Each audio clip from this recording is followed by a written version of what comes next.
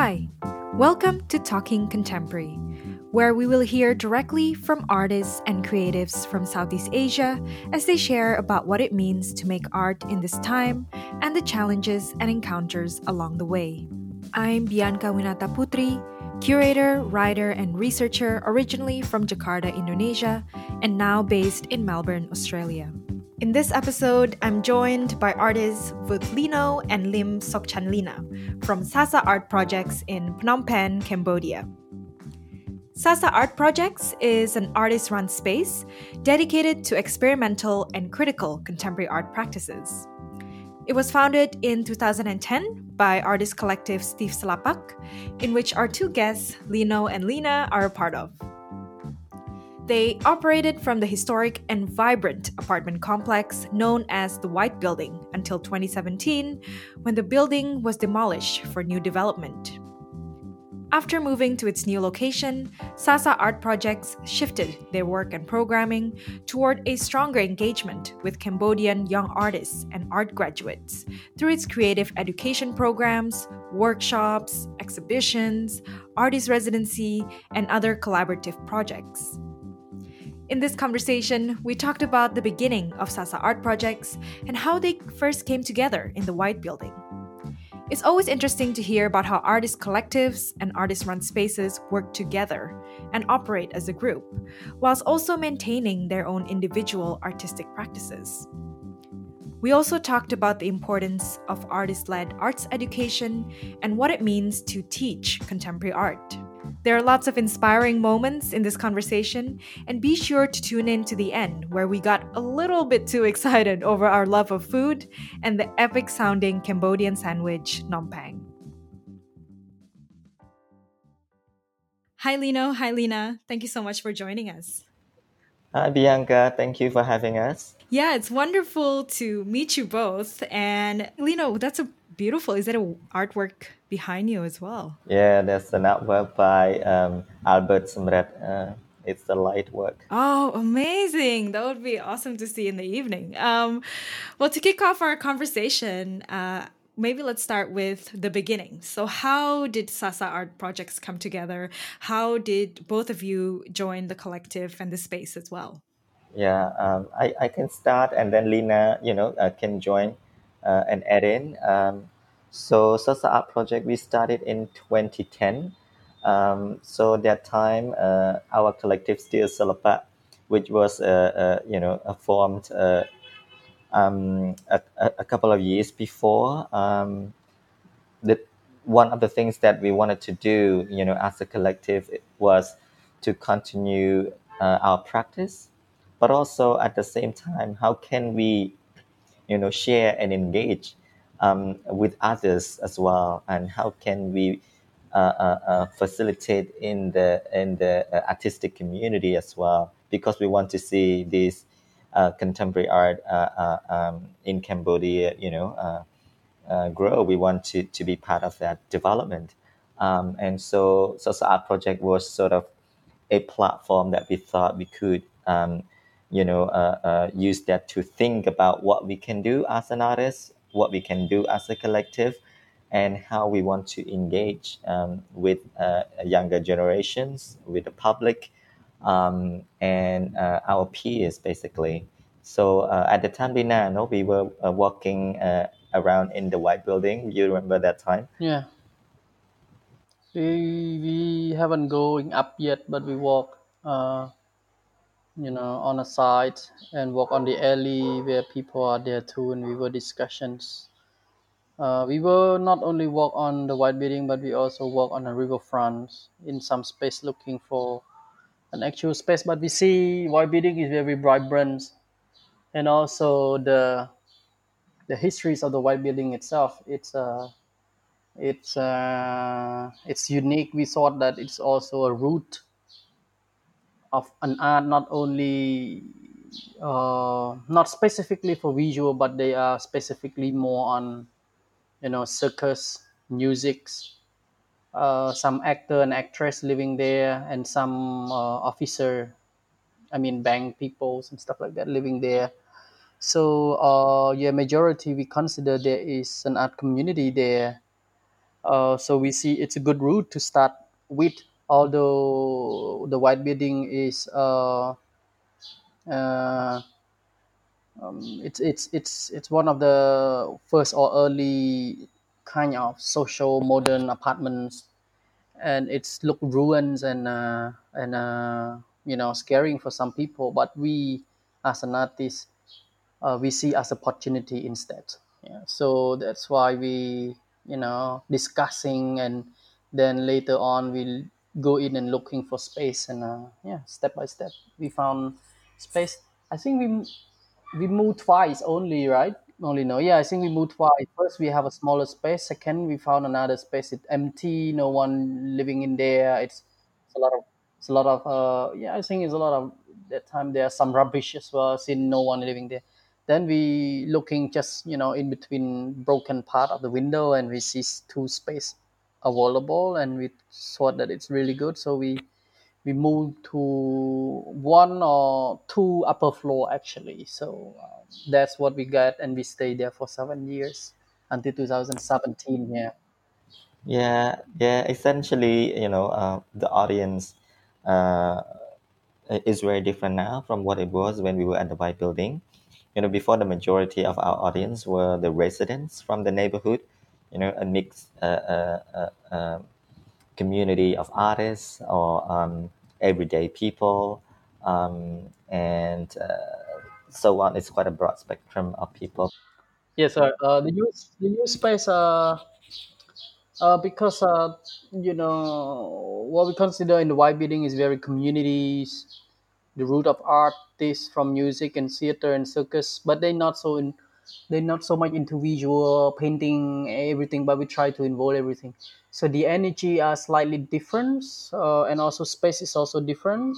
After the white building been demolished, all the artists and people living community of the white building is moving and spread out of all everywhere in the city. So it's really hard for us to reconnect to them. So we moved to new place, and we decide to explore into the youngs, and not just only a young Cambodian artists, but also in disciplinary. They are from architects, from design, from communication and language. I mean, English or French or whatever. Yeah. Thanks, Lena. That was a wonderful description of Sasa's space in the White Building. And gosh, I wish I visited earlier before it got demolished. So yeah, the White Building has so much history for many communities in Phnom Penh. And Lino, you recently made a work that I guess serves as a collective memory of the White Building. So, to describe to our listeners, your work titled House Spirit is an installation of 119 spirit houses with red lights in each of them, almost like small shrines stacked one above the other. And of course, this installation is huge. It's 4 meters tall, and the structure actually resembles the modular columns of the apartments and balconies of the White Building, with the steel doors and window frames. So, could you share more about this work? Yeah, it was. Yeah, 2018. So that project was actually it's actually towards the the ending of the White Building, as a urban block, because at that time, the city made it very clear that people need to move out, and the White Building will be demolished for new development. So long story short, there was a negotiation process, and finally people agreed to move out with compensation. And so as people were moving out, what I saw was they I saw many spirit houses were left in the house. They did not bring along with them. So just to give a bit of a background, many Khmer families, each house has at least a couple of shrines or spirit houses, and because the influence and mix of culture from Chinese, tradition to Khmer to animism. It's all blend mixed in. So there are different type of like shrines and spirit houses, and in one family, one on the balcony as for like kids spirits, one inside on the floor as the spirit to protect the house. There's an altar for your ancestors, and then that shrine for the Buddha, and so on and so on, right? And so yeah, I saw many of these shrines or spirit houses were left there. So I asked for donations from the residents and also like collected them. Some of the residents also helped me to collect those. And what I was thinking was those are the spirits, spirits, but also spirits, the spirits of the community, the spirits of the Y building neighborhood, because they listen to people's wishes and prayers, right? So hopes and dreams and history, story of each family, and essentially I see them as collective spirits of the neighborhood. So therefore, yeah, I finally brought them and made them into this installation work, 4 meters high, and 2 meters and 2 meters width. So it's quite big, and so for me, I see it as reconstructions of these pieces of history and memory, and and put together to become this collective memory, and to be a shrine of shrines, uh, of yeah, of this important community. So yeah, I hope that through this work, the stories and the spirits from this neighborhood can continue. Yeah, I saw the work at the last Asia Pacific Triennial in Brisbane, which must be 3 years ago now, and it's an amazing work.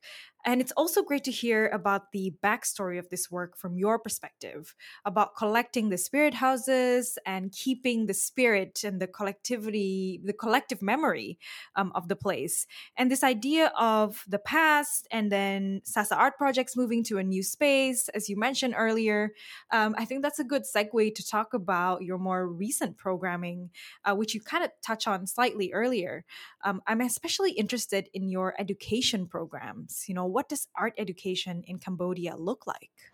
Yeah, and actually, that the educational aspect has been actually was one of the main reason why we started Salsa Art Project, because our um, um, you know dissatisfaction with what is being offered, what is being taught about art to the students and also to the public, public understanding of what art is, and also what is taught at school about art. We feel that's very limited and it's very narrow.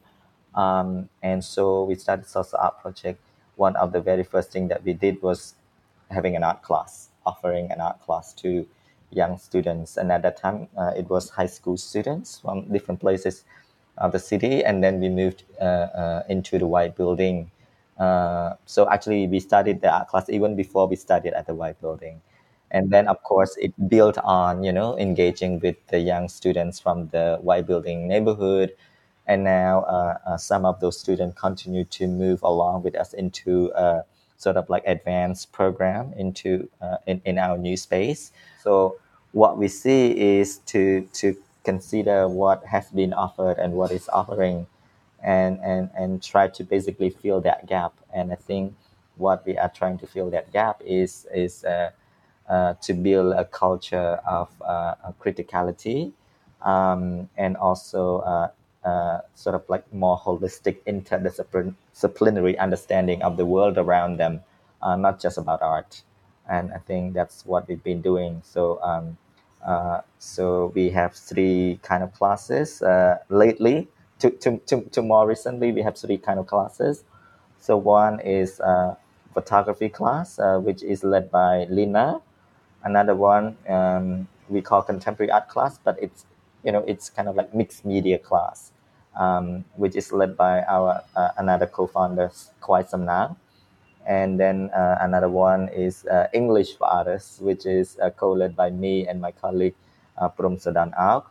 So yeah, trying to sort of like use what we use what we can share, and also to fill the gap what is missing now on the educational uh, sector in the art. And maybe Lina can give some example of your class, because it's not just about photography, you know.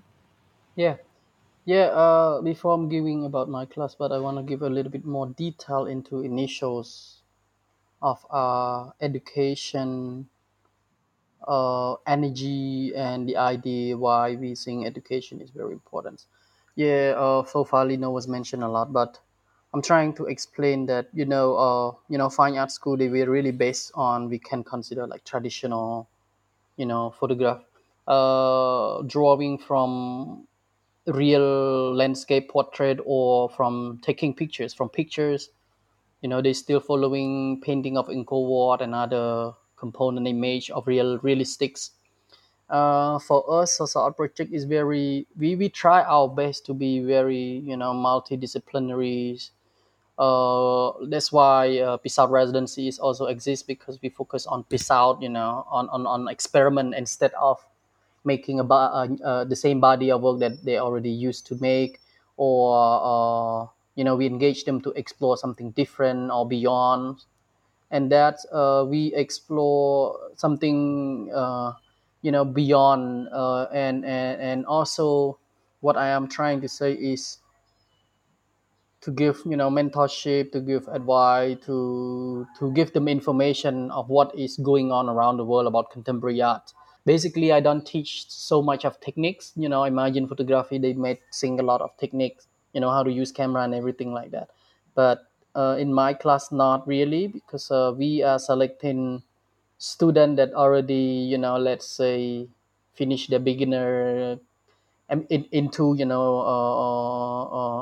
maybe up to intermediates, into their cameras equipments. Only that they lack of is concepts, perception, thought, critical thinking of what is surrounding, what is photography, and what is beyond photography. Yeah, I mean that's really great. And Lena, I'm also interested in your classes, and you mentioned that you have students joining who already have a bit of a photography background, um, but then you're kind of focusing more on concepts. I'm wondering are they? What other students join your class? Like, who are the publics for your for Sasa art projects? Because I would imagine if you're working with communities, some people would go a bit like, oh, is what is contemporary art? Why does it look like this? How is this art? Do you get that question a lot? Or Kind of familiar but not familiar. Contemporary is really news for them. They frustrated, and that's why I sometimes shift my program a little bit based on their understandings of art, especially in photography. Because so far they know mostly portrait, commercial, street a bit. Only street photography they know very little, right? They in the photography world and histories of photography, or academic in photography, they don't know. I would consider a lot of them are amateur, or they study photography in other technically institution, or technically people they learn from each other, they learn from internet.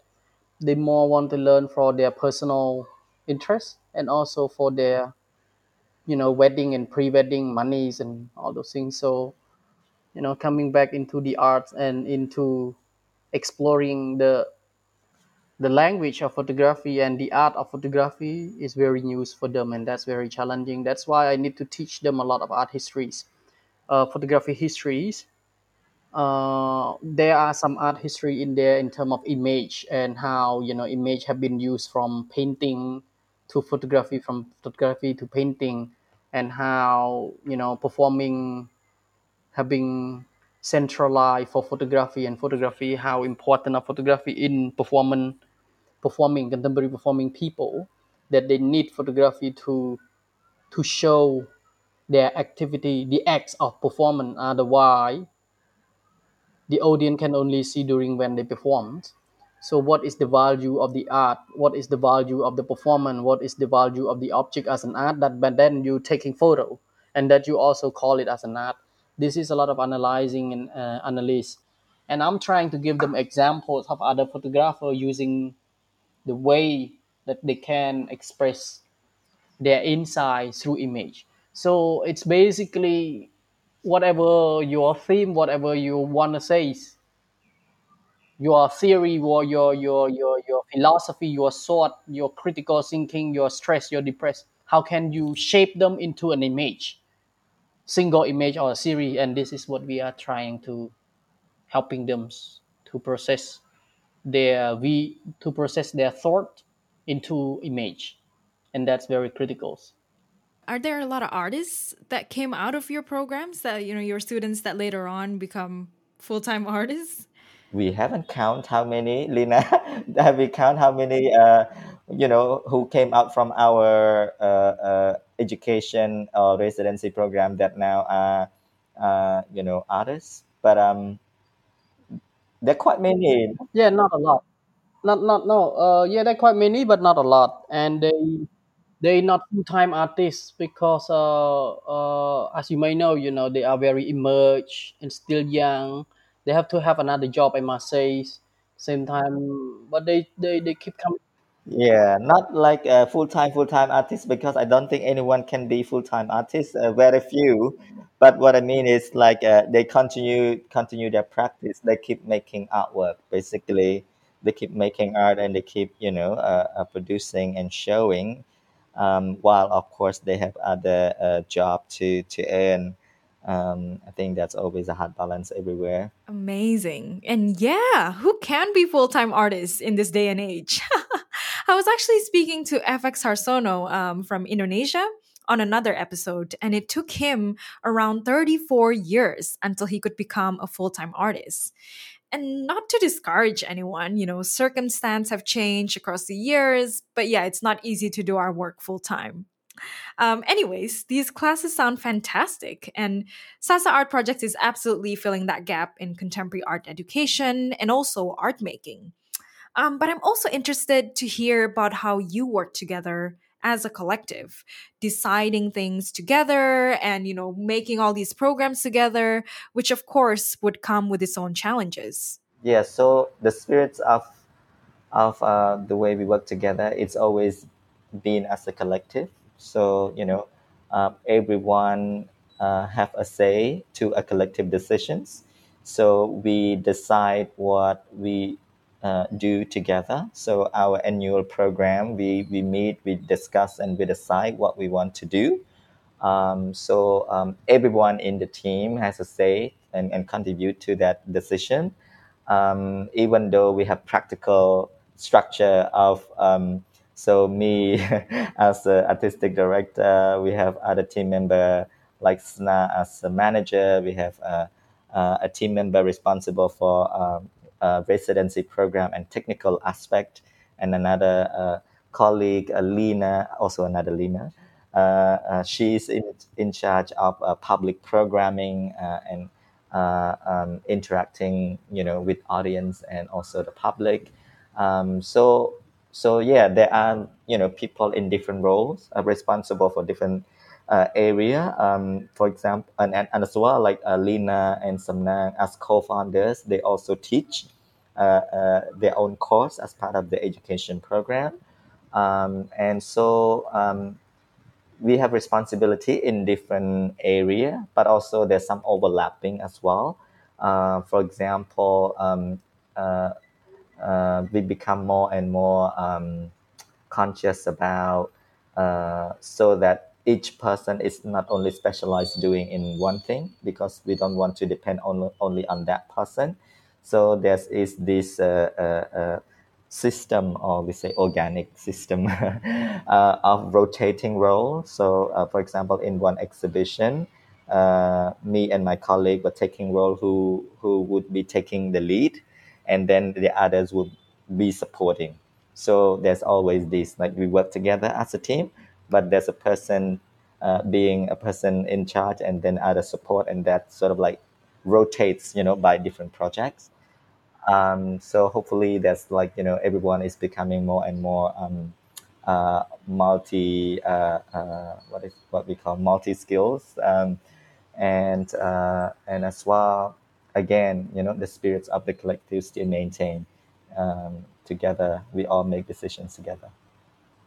Yeah, you're creating communities, you're creating artists, inspiring other people to make artists. Yeah, that's incredible work. It's so great to hear about arts education in Cambodia, arts education in Phnom Penh, and how it's really led by both of you, the collective, and by artists. So it's sort of this like artist led arts education, which I find like just makes so much sense. It just makes a lot of sense. And I wonder if we could wrap up with this rapid fire question. So at the end of each episode, I ask my guests a few questions, like three questions, and it's sort of rapid fire. So maybe Lino, you can go first, and then Lena, you can jump in. And I'll try to keep it to three questions, but I am very curious. First question is, what are you currently reading or watching? Actually, currently I'm not reading. That's bad. But I've been looking a lot at light and sound art. So I was like just like um, searching and finding inspirations, um, and while of course just reading around what's happening basically. But personally interested in searching about light and sound art. That's lovely. That's lovely. Yeah, I read this one. I reread again.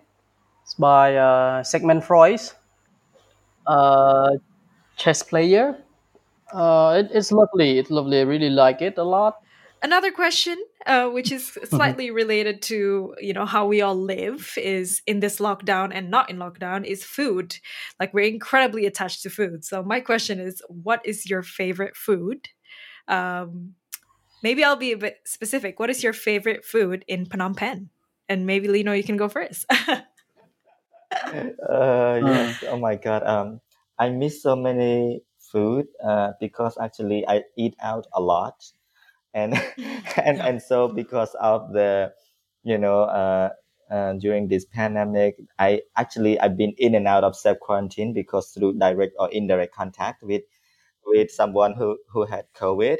So I've been trying to be better at cooking. So one of the things that I try to master is chap chai. um, I Oh, don't know whether you call it the same. It's a Chinese dish that you vegetables. make. Yeah, it lots of vegetables together, and actually, it's the tradition that this dish is cooked during Chinese New Year. And so Mm. I have this like crave because I love my mom's cooking. So I try to master it. And yeah, I'm getting better and better at it. So it's something that, yeah, I want to perfect. I love chap chai. It's so good, and I would have it as well. My mom would cook it. My partner's mom would cook it. It's just, yeah, it's really delicious. That sounds awesome. What about you, Lena? Favorite food? I eat a lot of numpang, numpang lạ sạch. It's almost like sandwich, but it's very Cambodian way or Cambodian sandwich. It's yeah, it's a long bread like that, and you slice half.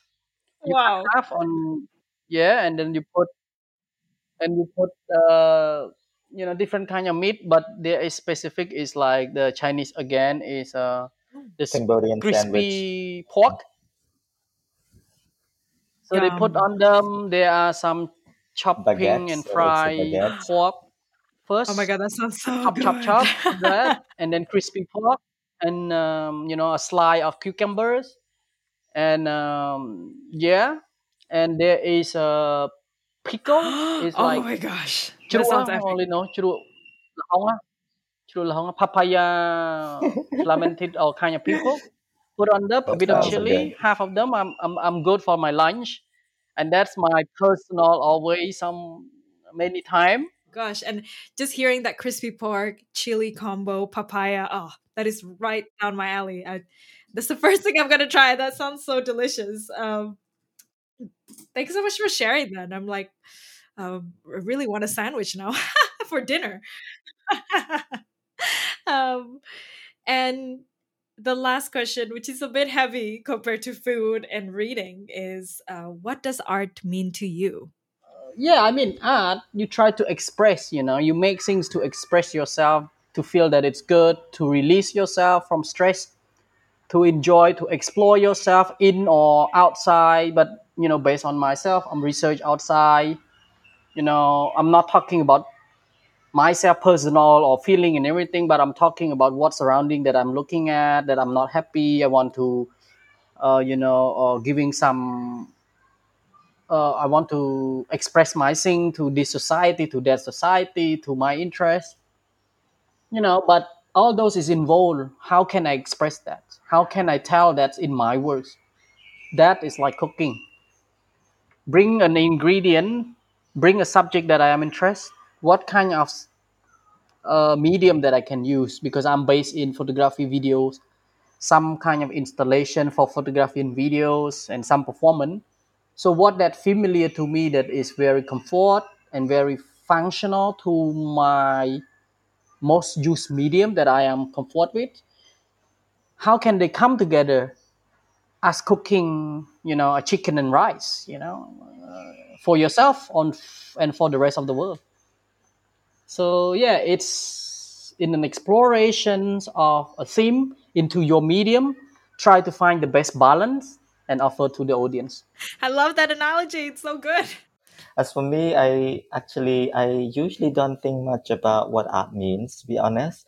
I tend to be more interested in what can art do, and for me, that is much more important to me. What can art Absolutely. do? And for me, I see art as a subject, not as an object. That it has agency, that it animates, that it produce, that it does, that it performs.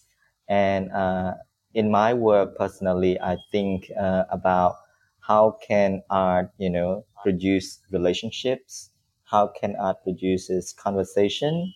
How can art produces empathy?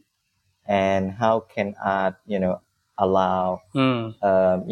and a space for imaginations, a space for critical um, consciousness, awareness, and I think ultimately, Definitely. I mean, what makes us feel most human.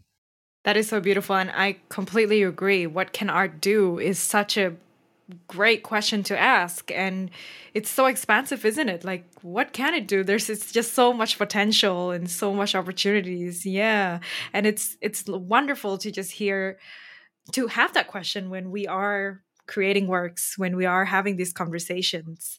And it also kind of is heartwarming, isn't it? What can art do, in terms of, can art reach a bigger audience? How can art connect with more communities, smaller communities, big communities? And yeah, wonderful response. I also love the art. It's like cooking response. I think that's so great, so original. And again, maybe made me a bit like very energized, but also very hungry at the moment, and wishing I was an artist in creating works, because I do love both of those analogies. Thank you so much, Lino and Lena, for your time. I've learned so much, and yeah, it's great to hear about your work. You're doing incredible work. I can't wait to visit and try the sandwich, the crispy pork sandwich. Yeah, yeah. Come, I bring you there. Yeah, thank you, Bianca.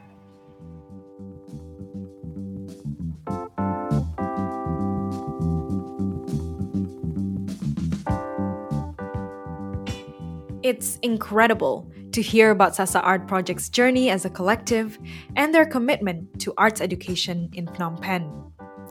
I think one of the key takeaways from our conversation is that the contemporary arts ecology is so expansive, and our roles cannot be reduced to one single title. They are not just artists, but they are very much also educators, curators, members of the community, a friend, a colleague, and the list goes on.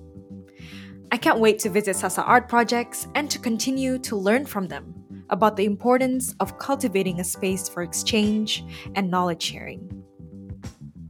You can find Sasa Art Projects on Instagram at Sasa Art Projects. You can also find out more about Sasa, Lino, and Lina and their programs and artworks on Talking Contemporary Instagram at talking.contemporary and our website, talkingcontemporary.com. If you have an artist or creative you'd like to hear from in our future episodes, please send an email to hello@talkingcontemporary.com. Talking Contemporary Podcast is hosted by me, Bianca Winata Putri, and produced by Ragan Susanto, Adela Saputra, Stefani Susanto, and Trivita Winata Putri. Thanks for listening, and we'll see you in the next one.